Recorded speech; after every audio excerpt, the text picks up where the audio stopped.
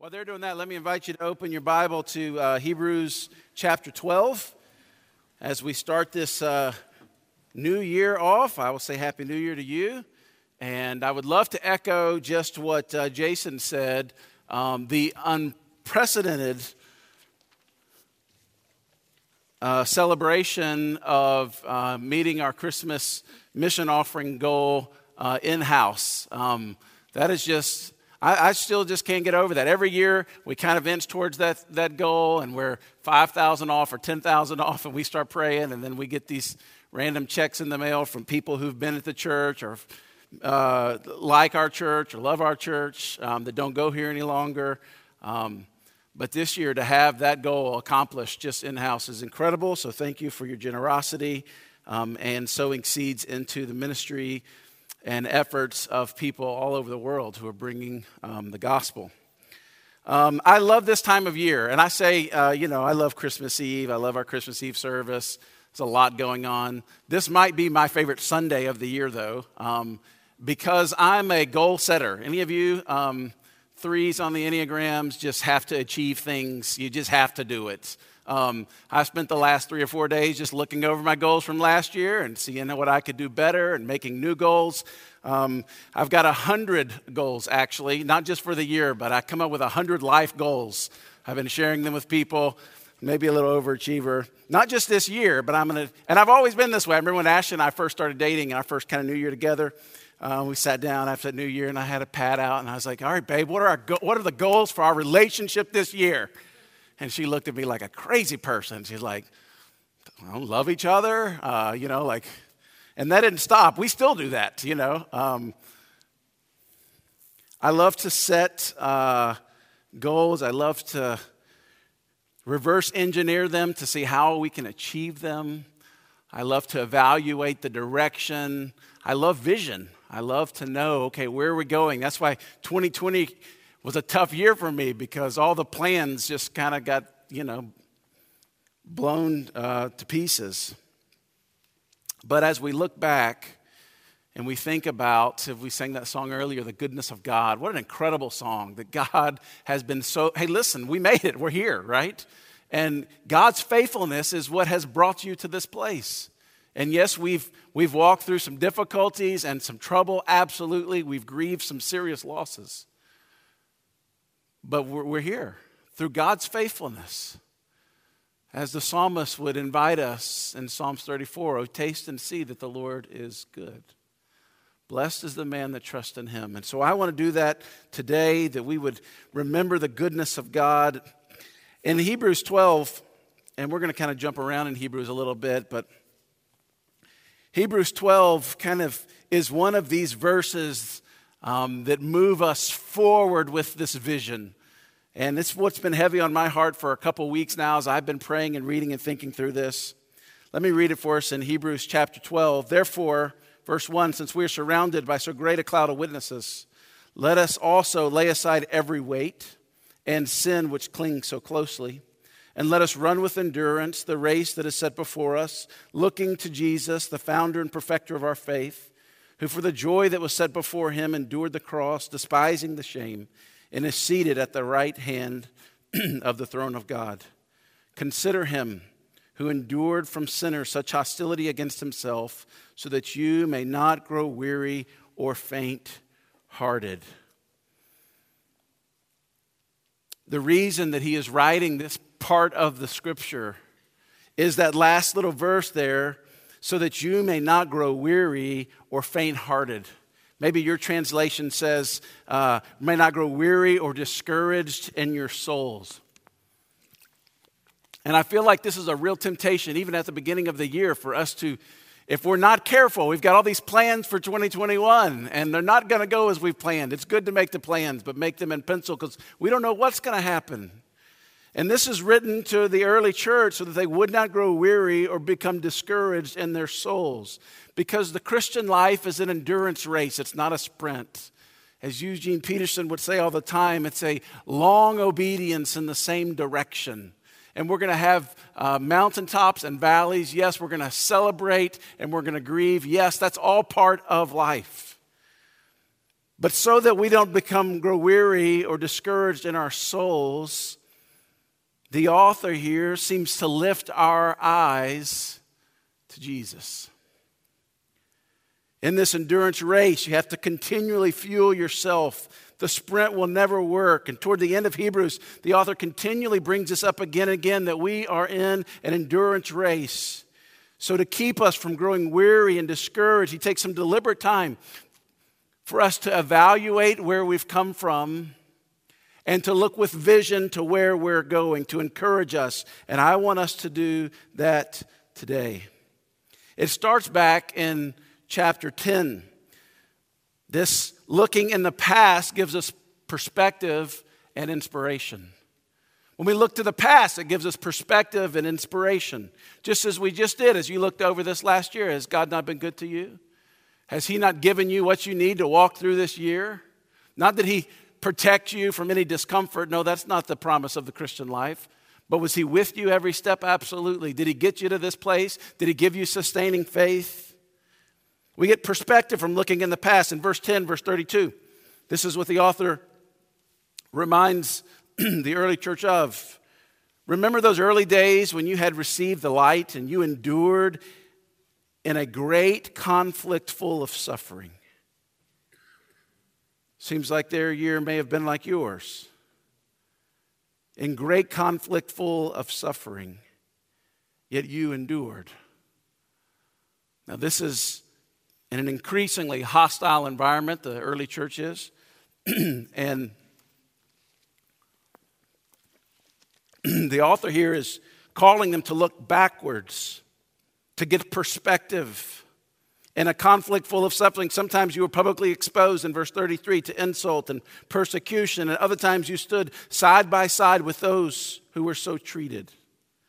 I love this picture of the early church. Even if they weren't the ones that were being persecuted, they stood next to the ones who were so that they could bear their burdens with them. You suffered along with those in prison, and you joyfully accepted the confiscation of your own property. This is an incredibly convicting verse. Joyfully accepted. Because you knew that you yourselves had better and lasting possessions. So do not throw away your confidence. It will be richly rewarded. What an incredible passage as the author says, hey church, I want you to look back at the goodness of God and how you endured great conflict full of suffering. We get perspective and inspiration from looking at the past. We're not the first generation to face great crisis. We're not the first generation to suffer greatly. As a matter of fact, there are people and places around the world that are suffering so much greater than we have ever tasted in our lives. And then the chapter 11, this is that great chapter of faith. You remember when the author begins to list 18 different great characters of faith. And then he goes to 32. Let's jump in at 32. And what more shall I say? For time would fail me to tell you of Gideon and Barak and Samson and Jephthah and David and Samuel and the prophets who through faith conquered kingdoms and enforced justice and obtained promises, stopped the mouths of lions, quenched the power of fire, escaped the edge of the sword, were made strong out of weakness, became mighty in war, put foreign armies to flight. Women received back their dead by resurrection. This is one of those, you've been in one of those churches where the people in the congregation help the pastor out and like, yeah, pastor, amen, preacher. Anybody? No? You've never been in one of those? I was in one day where there was a guy in the front row and he kept saying, what you doing to me now, pastor? What you doing to me? If we could intentionally plant some of those around, it might help me preach a little better. This is one of those passages where you think, man, this is incredible. They put foreign armies to flight, and the women received back their dead by resurrection, and all the people of God would have been, yes, that's what I'm talking about, the power of God at work. The listeners getting amped up.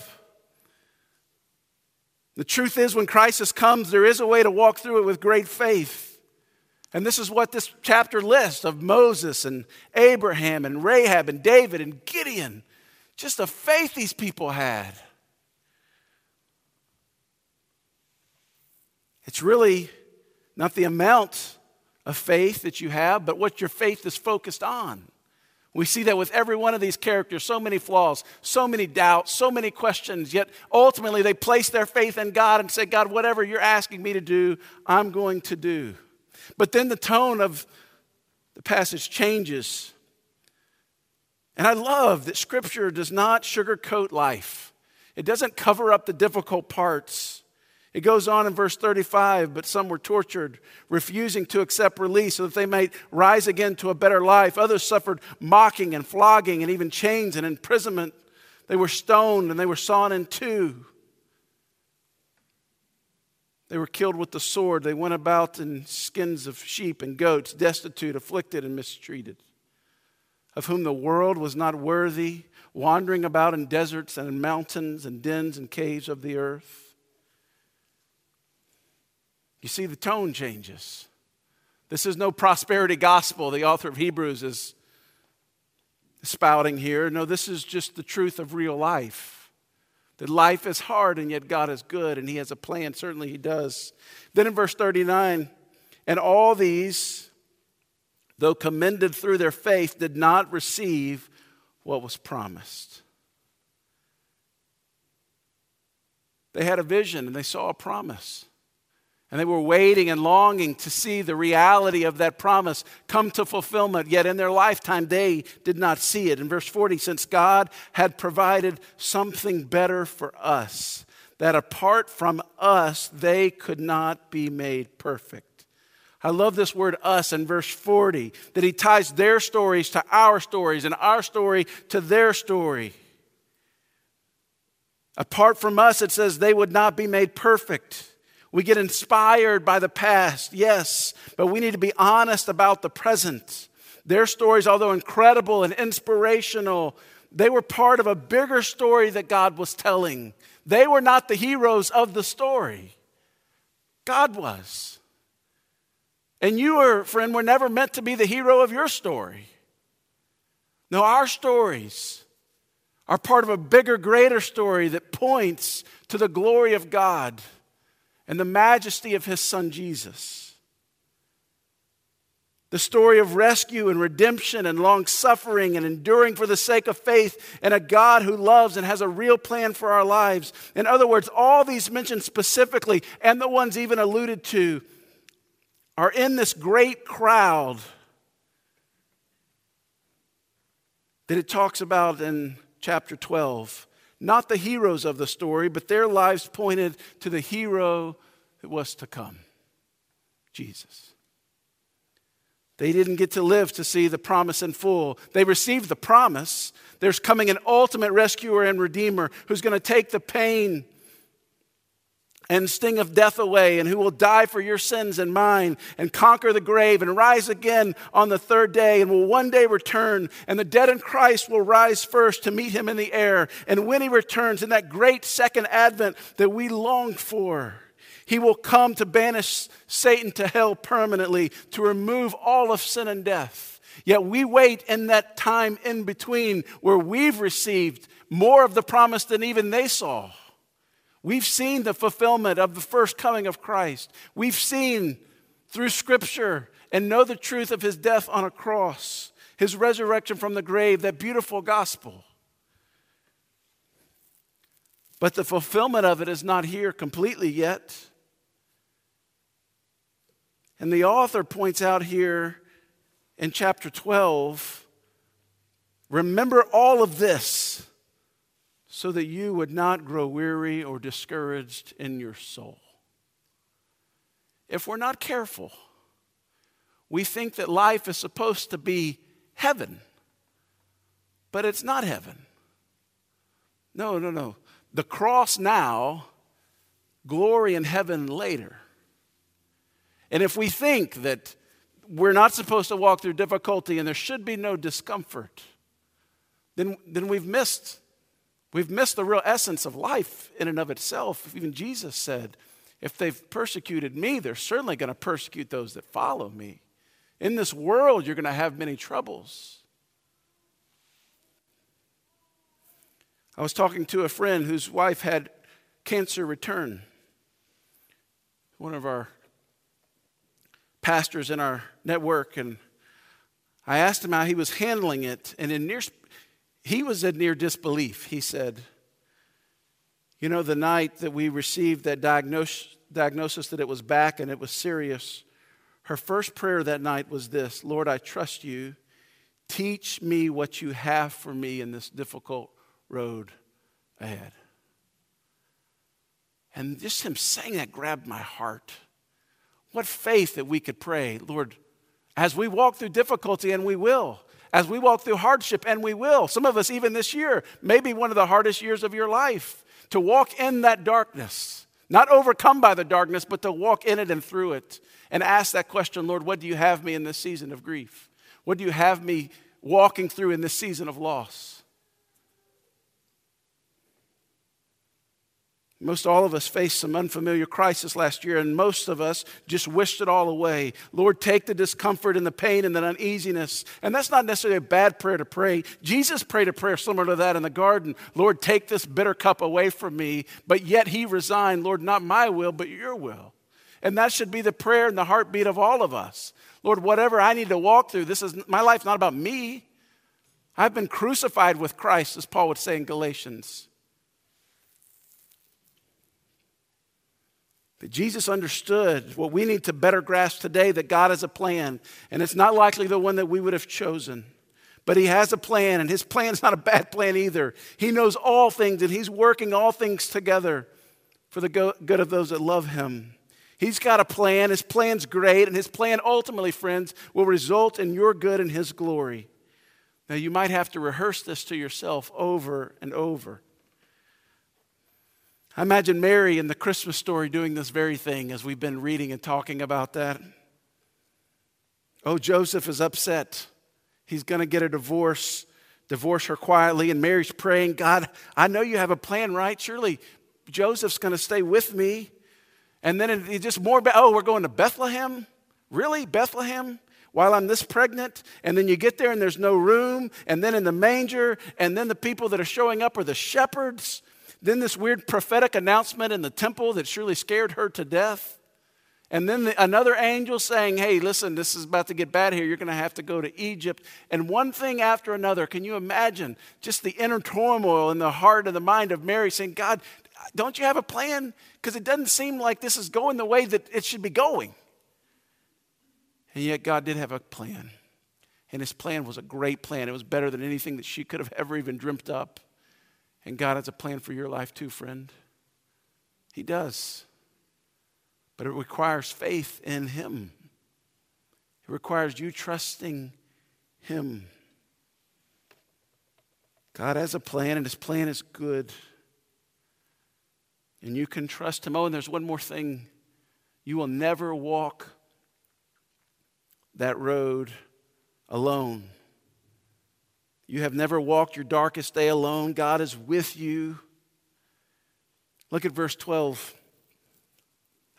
12 and verse 1. We get through all of those things, the great faith chapter. We get to chapter 12. Therefore, since we are surrounded by so great a cloud of witnesses, let us lay aside every weight and sin that clings so closely. Let us run with endurance the race that is set before us. No matter how many times he uses that plural pronoun, we are the ones that are surrounded. Let us run with endurance the race. I think this is certainly a reminder that the author is running this race with us, but also it's an allusion even into this chapter that Jesus has run this race before us and his Spirit is now within us. I love how every Great Commission ends with this picture of God being with us. In Matthew 28, and behold, I'm with you always, even to the end of the age. In Luke 24, you are witnesses of these things, and behold, I'm sending the promise of the Father upon you, that he will be with you. In John 20, peace be with you. As the Father sent me, I'm sending you. And when he had said this, he breathed on them and said, receive the Holy Spirit. In Acts 1:8, but you will receive power when the Holy Spirit has come upon you. There's this promise. Hey friends, I'm sending you out into a difficult and dark world with the beauty of the gospel with you. Difficult times certainly ahead, but I am with you.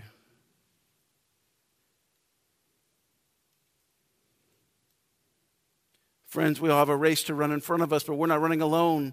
We don't get to determine the times that we live in. God determined those things.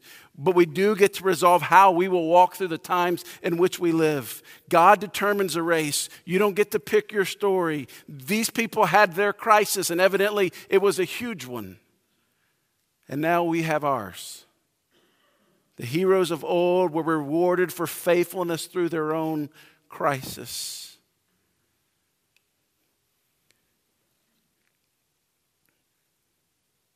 And then the author begins to shift and give some directions for the journey.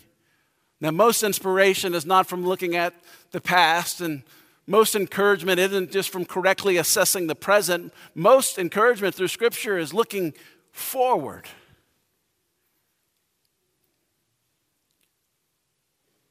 Since we're surrounded by such a great cloud of witnesses, let us lay aside every weight and the sin, and let us run with endurance the race that is set before us. Now he shifts and gives some directions for the journey. There's a race before us that God has set out, and it's a race that only you can run. Specifically for you. There's some dark parts of the world only you light up because God has equipped you with that.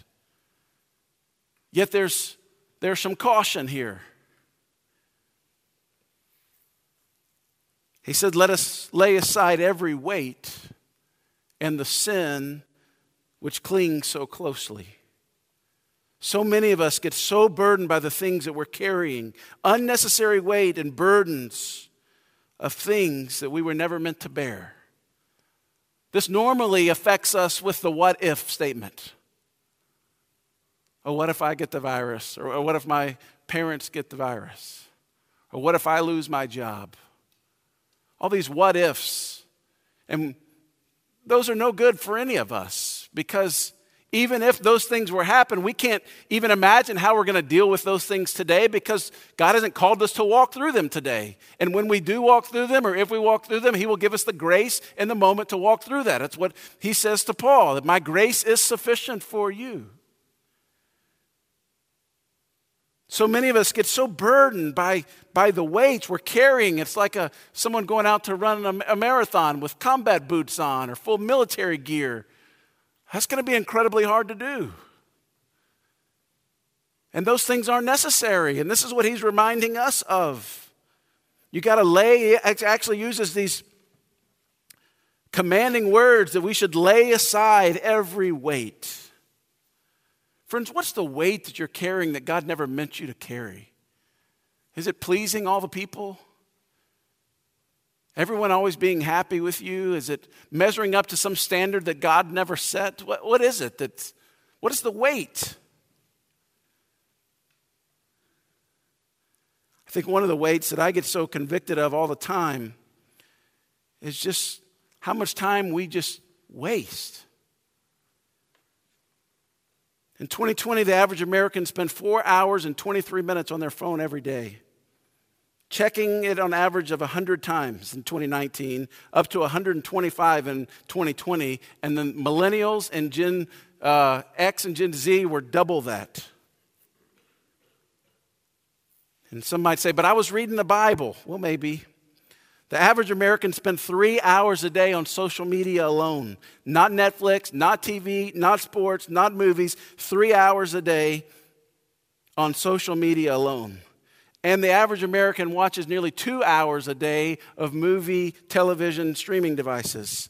So if you work 8 hours today and you sleep 8 hours a day and you waste 6 or 7 hours a day, that leaves you with an hour a day to give your mind and heart to the things that are of most weight.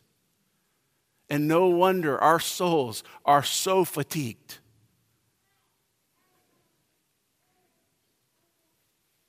I think for most Americans, maybe most people in this room, this is the weight that encumbers. Because our eyes aren't focused on the right thing. Psalms 34, taste and see the Lord is good. We're not tasting. We're not abiding. We're not praying. We're not fasting. But it's not just the weight, it's the sin that so easily entangles or encumbers. Some of that sin might be prompted by the 6 hours that we're vegging on all that the world has to offer us, where we're tuning our heart and soul to the rhythm of the world, that sin creeps in, and with it, it brings darkness and despair and discouragement and worry and apathy, and if not dealt with, eventually destruction. The sin that so easily entangles. It's a word picture of a sheep's wool getting tangled in the briars and then getting stuck. And the sheep can't move as they would like to because their wool is attached to the cordage. Sins of the path, bad habits unchecked, friendships that lead us down the wrong path. We've got to break away from those sinful pathways and habits and replace those with greater love and greater affection for God. To find real beauty and sustenance that come with walking with Him.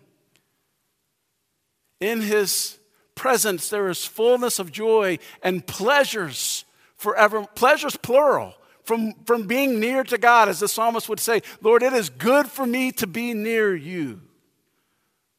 Friends, this is how we're wired. This is the power that keeps us going. This is what they're talking about in chapter 10, that you endured this crazy heavy crisis with joy, and it is certainly possible. We've got to get rid of the weight. We've got to repent of the sin that so easily entangles. And then verse 2, looking to Jesus, the founder and perfecter of our faith. Lay aside the unnecessary weight, repent of the sin that entangles, and then, friends, fix your eyes on Jesus. Again, the Bible doesn't normally motivate us by looking back or assessing the present, but by looking up and forward. Abraham knew in chapter 11 that if he followed God, there was a better kingdom. Moses let go of the treasures of Egypt because he knew there were greater, lasting treasures in walking with God. Faith is even defined in Hebrews as believing that God is a rewarder of those that diligently seek Him. Evidence of things not seen, it would say. Colossians says that it's hope that springs forth love and faith.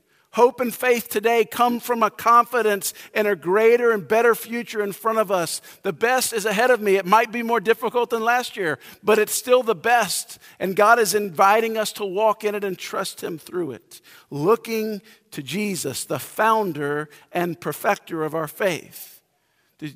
Certainly you remember that Jesus is the founder of your faith. Not only did He purchase it with His own blood, but He gave you the gift of faith to actually trust in Him. He's the founder of your faith. Paul would say it like this in Philippians 1. He who has begun a good work in you will complete it until the day of Jesus Christ. What a comforting word for discouraged Christians. That God has not grown weary, that He has not fallen asleep. As the psalmist says, He does not sleep nor slumber, nor is His right arm shortened, that He can't act. No, He's accurately and actively involved. Because He's not only the founder, but He's the perfecter of your faith. Founder and perfecter. I love that word, that perfecter. You haven't arrived yet, friend. You're not mature yet. He's growing you up. There's things that you still have to learn. There's parts of your character that are still riddled with sin, and God's exposing those things. He's growing you up. This picture in the Old Testament of the potter and the clay, of God the great potter working the clay to build this beautiful masterpiece, Ephesians would call it. And yet when there's lumps in the clay or deformities in the clay, then He would have to rip those things out and start to remake. And that's the process of growing with God. That's the maturation process of every Christian. And this is what Jesus is doing. He's trying to perfect it. And I think Jesus had a lot to teach us in 2020, and most of us just wished it away. me included. What's he trying to teach you in the difficulty?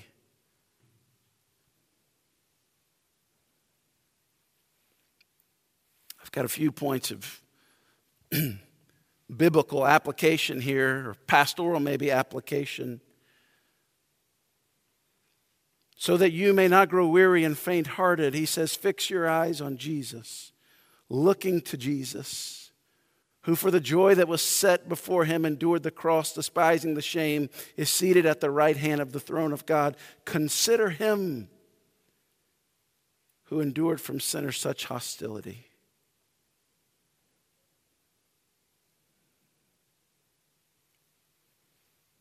Friends, you've got to keep your eyes fixed on Jesus. It's really an issue of focus. It's really an issue of direction and intentionality. And as we look at the year ahead of us and all the possibilities that it could bring, and I'm praying it's the greatest year of fruitfulness that we've ever seen, but I'm not in charge of the seasons or the growing. I'm in charge of the planting and the watering. And that's the only thing that you're in charge of. You can't control the weather. You can't control the seasons. You can't even control all the weeds around you. But you can control the planting, the truth that you're sowing into your own heart and life. You can control the watering, being washed with the water of the words, as the Ephesians would say it. A few quick pastoral points of application. One, if we're going to see Christ formed in us, if we're going to continually fix our eyes on Jesus, you don't do that alone. You do that in real biblical community. Friends, fight for real biblical community. And I mean real and fight. Surround yourself with your own cloud of witnesses. This actual word in chapter 12 is the Greek word for martyrs. These are the people who had actually died for their faith before. But even in the author's writing it, and we're not sure exactly who the author is, some think Paul, some think Luke, others even think maybe Barnabas, but I think that necessarily matters. It's the author is encouraging us as he's walking with us, this picture of real community. He's writing this letter to the churches, and he's saying, you as a group, you did not give up when you face such incredible difficulty. Why? Because they weren't standing alone. Real community that can encourage you, that can be in the race with you and pray for you and love on you. This kind of community takes time and lots of effort and enormous amounts of grace and forgiveness, but it is so worth it, I promise you. In the 10 years of planting this church, there's been 4 or 5 times that I had decided in my own mind and heart that I just couldn't do it anymore. I was so overwhelmed with no matter what it was. It was just to that point of, Lord, I just can't do it. And God in his great mercy would bring people aside me to encourage me, to speak truth, to correct me even sometimes. Luke, you got to get out of your own head here, man. People that really loved me and cared for me. There's just no way I could have done it without some of you in this room who spoke truth and encouraged me. Listen, the enemy wants to separate and isolate so that he can pick you up. That's what he wants to do. And he's going to give you every reason not to fight for real community. Oh, Sundays are a bad night, or Tuesdays are a bad night, or Thursdays are a bad night, or I got all these things going on. Listen, yes, we got a lot going on. But do you think it's important to fix your eyes on Jesus, to surround yourself with other people who can kind of help point you in that direction, to remind you of the gospel? Friends, it is. Fight for real biblical community, not where we just share our frustrations, but people who gospel each other. Remember, this is a marathon, not a sprint, a long obedience in the same direction. Second, that we would stay under the yoke of discipleship. The yoke is an agricultural term for a device that was put on an animal to help guide and direct them. It's a picture of responsibility or a task before them, a burden that needs to be accomplished, an expectation. Friends, stay under the yoke of discipleship. Huddles and DGs and whatever we want to call the things where a few of us are getting together, reading the Word and holding each other accountable. Those are never easy and never convenient, and you never want to go, ever. I lead them and I don't want to go. And I'm like, man, I kind of got a sniffle. And maybe it's, I hadn't seen my kids. I don't want to be a bad parent. I hadn't seen my kids today. And sure, I can't leave my wife with these kids. And she just cooked dinner. And you know what? I'm actually hungry. I didn't even get to eat dinner yet. I'm just, if you're not careful, will let the enemy make every excuse in the world to remove you from the process of maturing. We're in a culture where we just like to be fed everything so easily. Yet discipleship is something it's a yoke that you have to stay under.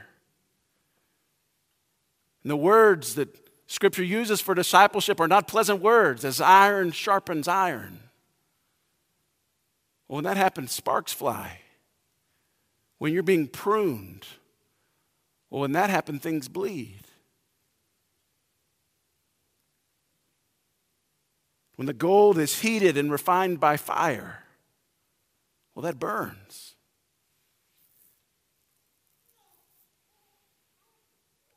These things are never convenient, but neither is birthing babies or raising kids or anything else worthwhile in your life. Stay under the yoke of discipleship. Let people know the real you. Let them speak truth to your heart without being so defensive. Invite that last 2%. It's not going to be easy. It's not always going to go well. Sometimes they're going to say the wrong thing, do the wrong thing, but just keep showing up. The third thing, cultivate a deeper walk with God. I encourage you to have a plan for walking with God this year. That scripture plan that we put out as a church is easy. It's a couple chapters a day. It alternates between New Testament passages and Psalms and Proverbs. So if you didn't start on the first, you're just like 3 chapters behind. Perfect. You could do that on the way home. Listen to that on the way home. Through prayer, through scripture, through reading God's word, meditating on it, applying it, obeying it. If we are to become conformed into his image, this is what it means. Jesus, the perfecter of our faith, to fix our eyes on him. As Paul would see that we're being transformed from one degree of glory to the next. I pray that you look one degree of glory like Jesus, more like Jesus this year than you did last year. And then finally, to pour yourself out for the sake of others. If we're not careful, we make this all about us. And it's not about us. Just like chapter 11 was not about Abraham, and it was not about Gideon, and it was not about Barak or Samson. It was about Jesus. The best thing that you could do this year is to walk with God and pour yourself out for others. To renounce false freedom and embrace the call to pour yourself out for the sake of other people.